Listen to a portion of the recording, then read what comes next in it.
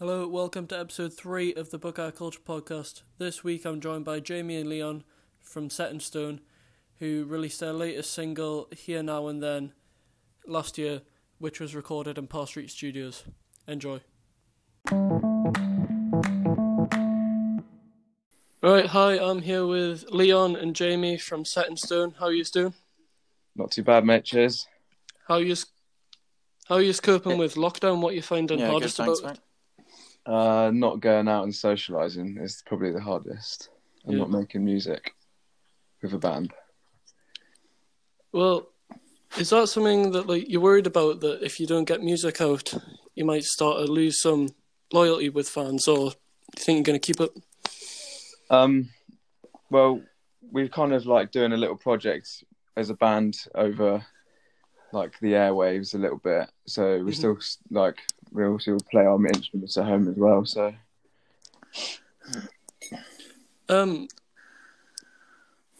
yeah, we got a little isolation video on the way. Well, if we go back to the start, how did the band originally get together? You can take this, James. Well, basically, me and Leon we've always played guitar. Well, Leon used to actually play drums, but I've always sort of played guitar. And then we lived really close to each other, and then we ended up jamming, learning songs together, and then went from that to one of our other mates who actually isn't in the band anymore, but he ended up drumming for us. But yeah, it sort of started about 5 years ago, I'd say. Sort of we've bedroom been gigging for jamming and stuff like that until we had our first gig, and yeah, it was a good turnout. And then, so your first single that you released was Nothing Lasts Forever. What made you feel ready to release it at the time you did? I'm not too sure. It was actually released on my birthday, so we just it was just happened that we released it then. But yeah, we just thought it was an easier song to all do, and it was quite a catchy little first song to get out and put out there, basically. Well, you said you'd done a lot of gigs. What's the favourite gig that you've ever done? Jeez. For me, it's probably my most recent one that we've done. Yeah, for that the was good energy. Isle of Wight gig. competition. But the biggest I reckon we've done is when we played at Old Fire Station. That was probably the most amount of people and on the biggest stage we've played on. So that was quite fun. But yeah, every time it changes. Sometimes we have just awful, not on our behalf, but just set up and stuff, and it's just unorganised, and it just puts a downer on us. But people seem to think it's still decent sound and stuff like that. Well, you mentioned that Isle of Wight tournament thing. How did the opportunity come about to be entered into that? I think I saw it online. So, and then I just entered it and just did all the basically just filled in whatever they wanted. And then I got a phone call when I was on my way home from work one day, and basically he just wanted to put us straight into the quarterfinal. So, and that was happening at 60 Million Postcards in Bournemouth. So yeah, that happened, and then we won that, and then all of this stuff happened, and now so it's not going through, but at least we won that. Well, so you also, another competition that you did win was to record at Park Street Studios. How did you expect to win that tournament? You can take this, James. James, is he there? Is that me? Yeah.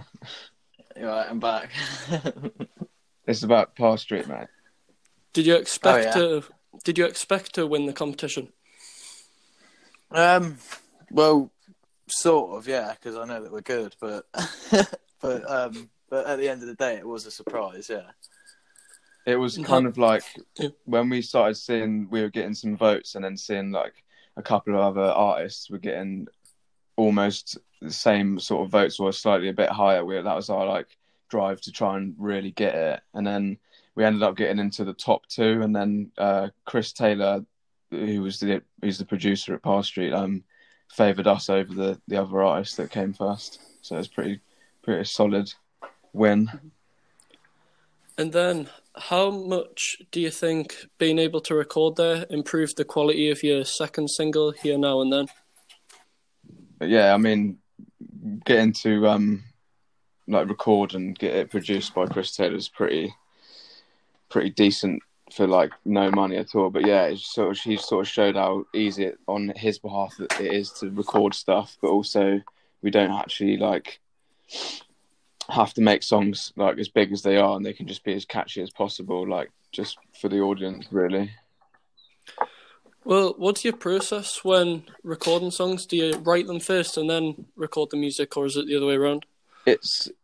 Yeah, I mean, well, always trying to, yeah, we've got loads to get on with, but it's always like we've got loads of songs in the bank. Jamie as well. He's always trying to pick up that guitar and just keep finding that new song, maybe. But sometimes they just sort of come out of nowhere. Sometimes it's really difficult for them to appear. Mm-hmm. But as far as like the songs coming together, we just get the song we want to start play it, and then yeah, it'll go onto the list of whatever gets recorded next. Well, in terms of you growing as a band, what do you think's more important, releasing new music or just doing as many gigs as possible? For us now, I think it's more trying to get those songs done because we've got that following behind us. It's like it's there at the minute, so we've built that foundation. But now it's trying to just get those songs that people are hearing at our gigs out for them to actually listen to. Mm-hmm.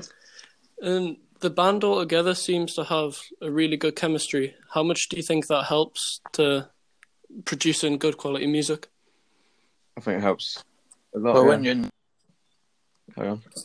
Well, yeah, when you're in the studio, if you're like, you know, not mates, and it's just weird because like the one that we just done recently, it's like we stayed there the night as well after we recorded, so that was like pretty cool. But no, it helps massively because like me and Leon write the songs, and we've been mates since day dot. So it's just like, you know, me and him know what works and know what we like and stuff like that. But yeah, it helps massively. Having that click when you're playing along to songs and just feeling that same connection of whatever that you're going into the next verse and or chorus and stuff like it's just a good feeling, really. Just yeah. So because you're not like massive band yet, playing massive gigs, do you think it helps like producing music that'll impress people because you're in a similar situation to the people that you're playing to? Yeah, I mean, I'm not really sure what to answer to that. Like, do you think it helps to be more relatable with them? Oh yeah, definitely. Because when you connect with a song when it's like something that's going wrong in your life or you feel connected to in that sort of way. So stuff that we sort of write about, it's similar to what people feel. Or do you know what I mean? Yeah. So it's good to have a good connection with your fans, really, or whoever's listening to it. Once lockdown is over, where do you hope to go with the band, and what do you hope to do next? Probably the next step is getting the EP done and getting that polished up by the end of the year if we're allowed out.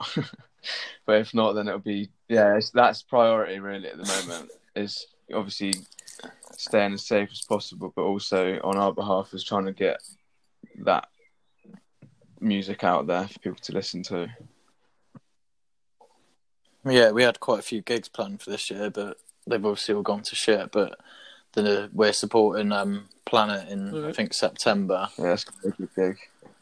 But that's like the only gig that we've got planned like that at the minute, because like I said, we did have quite a few. We had like a uni summer ball thing planned and stuff like that. And also, if we could catch those gigs to the lead up. But yeah, our main focus for this year was to try and record. We were going to sort of hold back on doing like little gigs every every other month or every month or something like that. So that it's just purely focusing on getting songs recorded. Mm-hmm. Then we've got a few questions from some of my followers. So there's a couple of similar questions. So from @xGagaX and from @GeorgeClifton, they're both asking about new music and what your next single is going to be. But I understand if you can't answer that. Well, wait, what was the question? What's the next single going to be? Yeah, and when will it be released? Well, we recorded one at Real World Studios a few months ago, or a month ago, whatever. February. Yeah, so that was going to initially be the first single and also one of the songs from the EP, but it still needs to be worked on. But that song was set in stone. So, but yeah, it just needs to be mixed and sorted out properly. But that'll be done when we'll do all the other songs. And then this other question, I'm not sure if they know you. They've asked, is @LeletX. Ask Jamie, does he buy his clothes from TK Maxx?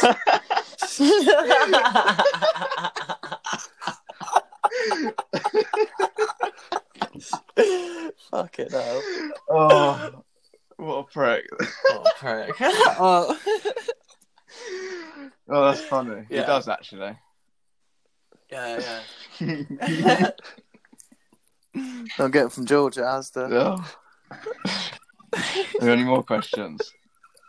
Well, there's no more from followers, but there's something that I'm starting. I'm going to ask all my guests, what is your favourite album of all time? Oh, You go first. I don't know. It's a really difficult decision because it changes on how you feel each day. God. Yeah. You can say a couple if you want. From Oasis, it's probably Be Here Now, but it's more sort of like indie-ish sound. I don't know.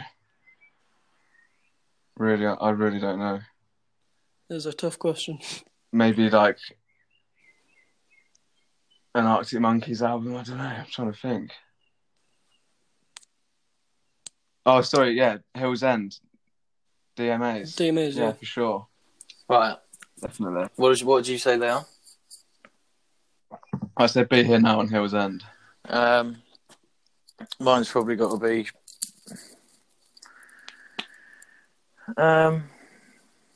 probably What's the Story. Yeah, probably What's the Story. And Stone Roses' first album? Or not really? Yeah, probably actually. And just finally, before you go, what's the best live performance that you've ever been to? Oh, experience probably and atmosphere is probably Stone Roses at Wembley, but as in my favourite band scene is probably DMAs. Right, well, thanks for coming on. Appreciate it. Cheers, mate. Nice one. Good to have a chat.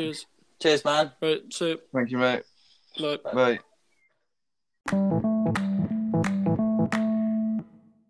Thank you for listening to episode 3 of the Book Art Culture podcast. If you enjoyed, subscribe wherever you're listening and leave a review to help me grow. If you want to see more content like this, you can check out my Instagram, where you can also send in questions for next week's podcast.